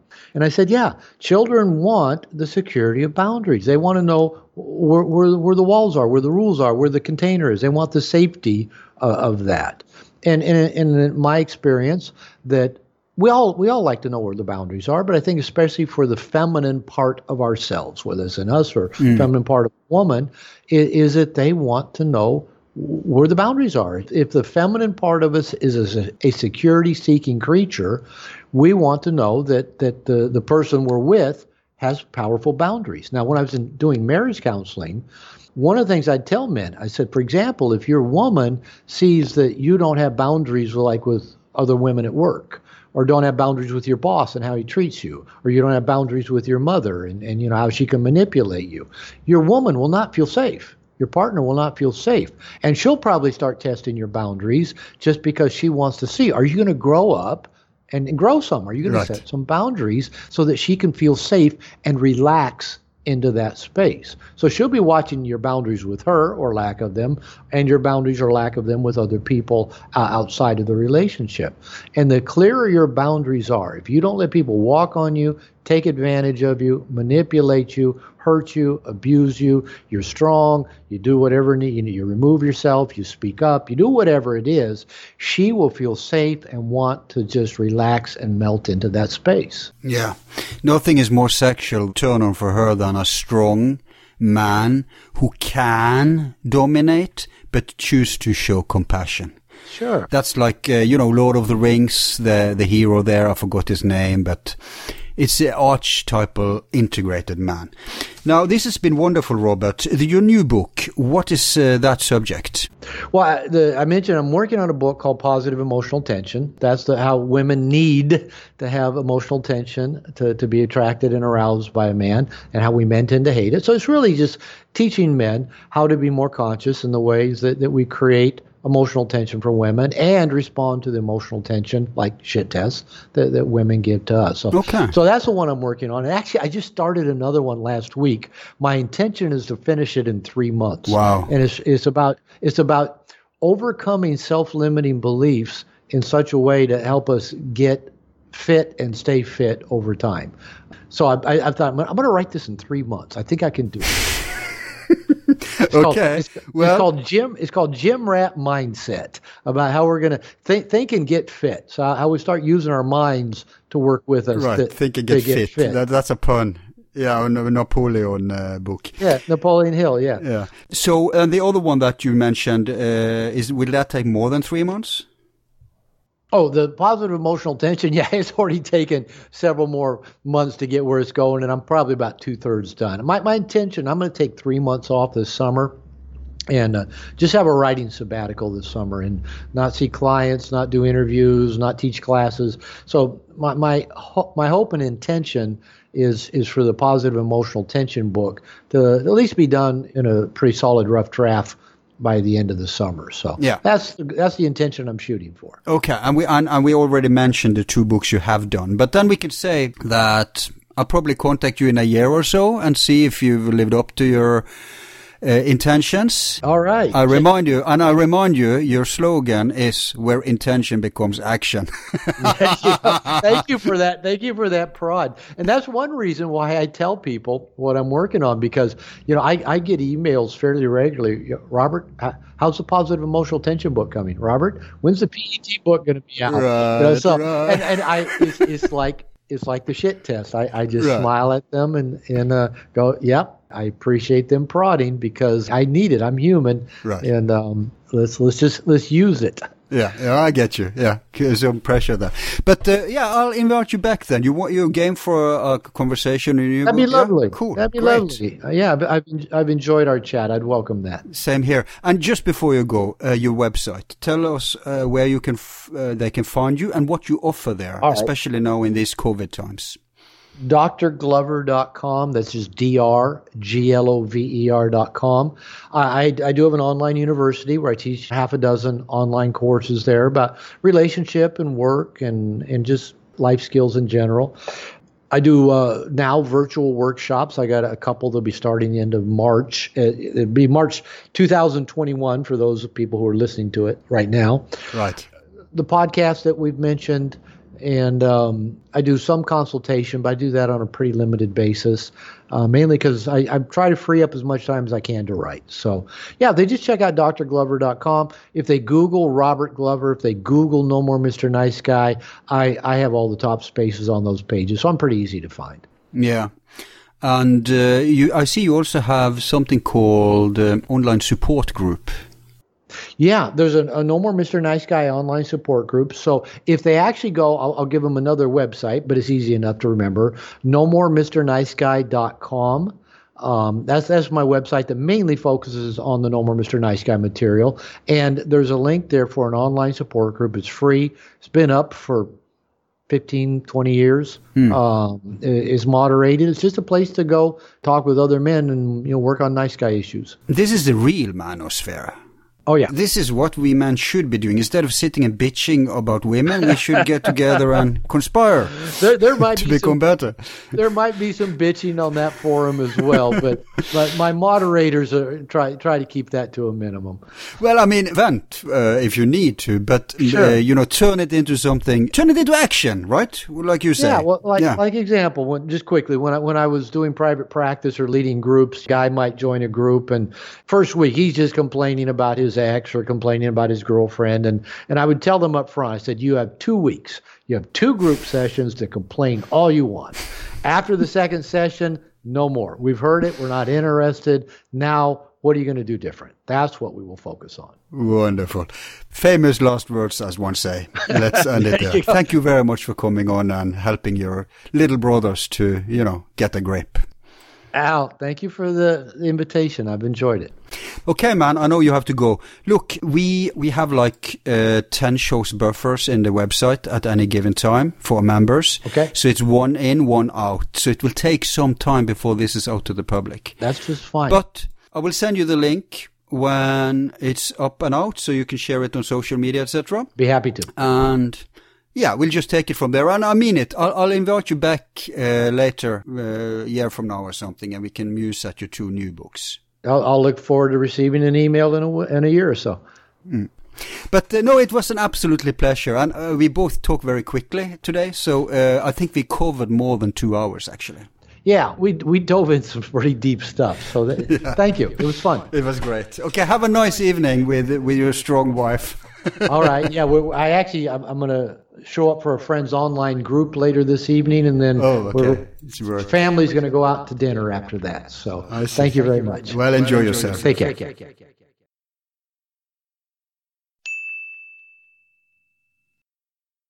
So you reached all the way to the end. Congratulations. There's yet hope for you. Now, before I leave you with some further advices of Robert's, remember that we are present at all podcast platforms. You better subscribe there. Of course, at the podcast, it doesn't matter which one you use. Google, iTunes, iHeartRadio, Spotify, blah, blah, blah. Just find our channel there. search for Forum Borealis, and please subscribe. Remember, subscribing to us does not get you spammed. We release 2 shows a month, so if you want to be kept in the loop, go to YouTube if you subscribe to us there, or if you have a YouTube account. Check that you are marked on the bell for all updates, not personalized or none. And if you don't use YouTube, you can find us at Odyssey, which is Library's new site, which I think has a potential to become the YouTube. So check us out there and subscribe to us there. We actually get cryptos for people watching our stuff there, so that's kind of cool. It's so important that you enjoy our shows. Do subscribe, because subscription means that the algorithm spreads our show further, which means more kickback to us, which means that doing this becomes sustainable. It also means more donors. It also means, more importantly, that the messages of our shows do not drown as much, but gets more traction. And my personal favorite, it helps us get bigger and more interesting guests at our show. You have no idea how many who doesn't go on shows that are too small. They just don't have time. And for many of our favorites, that's still the case. So help us get those numbers up, especially if you're not helping us otherwise by subscribing to our website.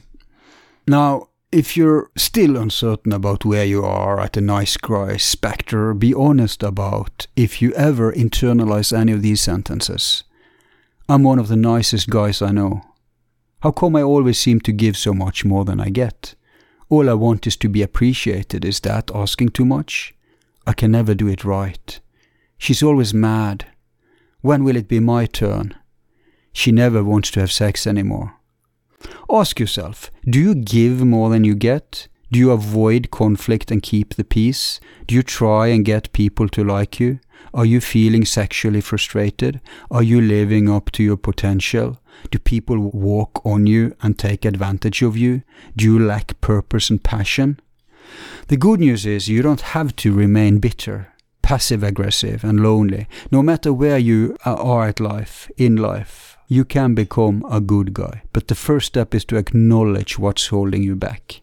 One thing we didn't touch so much upon in the show is the toxic and destructive aspects of the nice guy, which the good guy has left behind. Dr. Glover says, nice guys are guided by the following 3 covert contracts. If I am a good guy, then everyone will love me and like me, and people I desire will desire me. If I meet other people's needs without them having to ask, then they will meet my needs without me having to ask.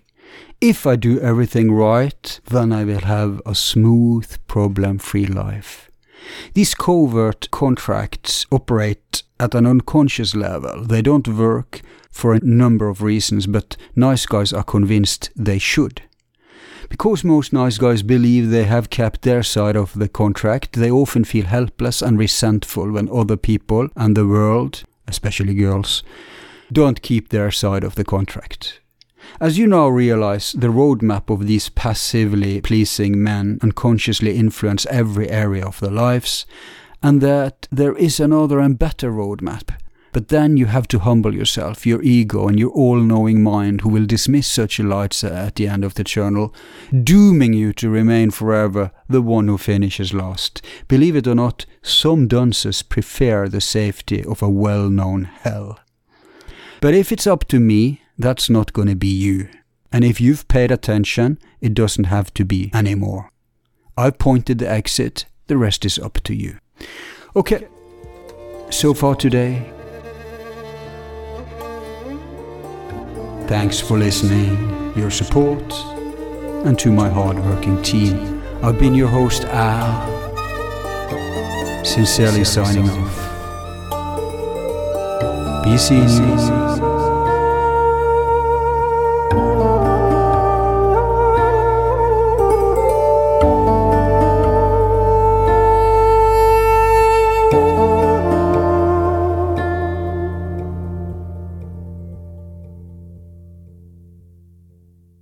Who is number 1?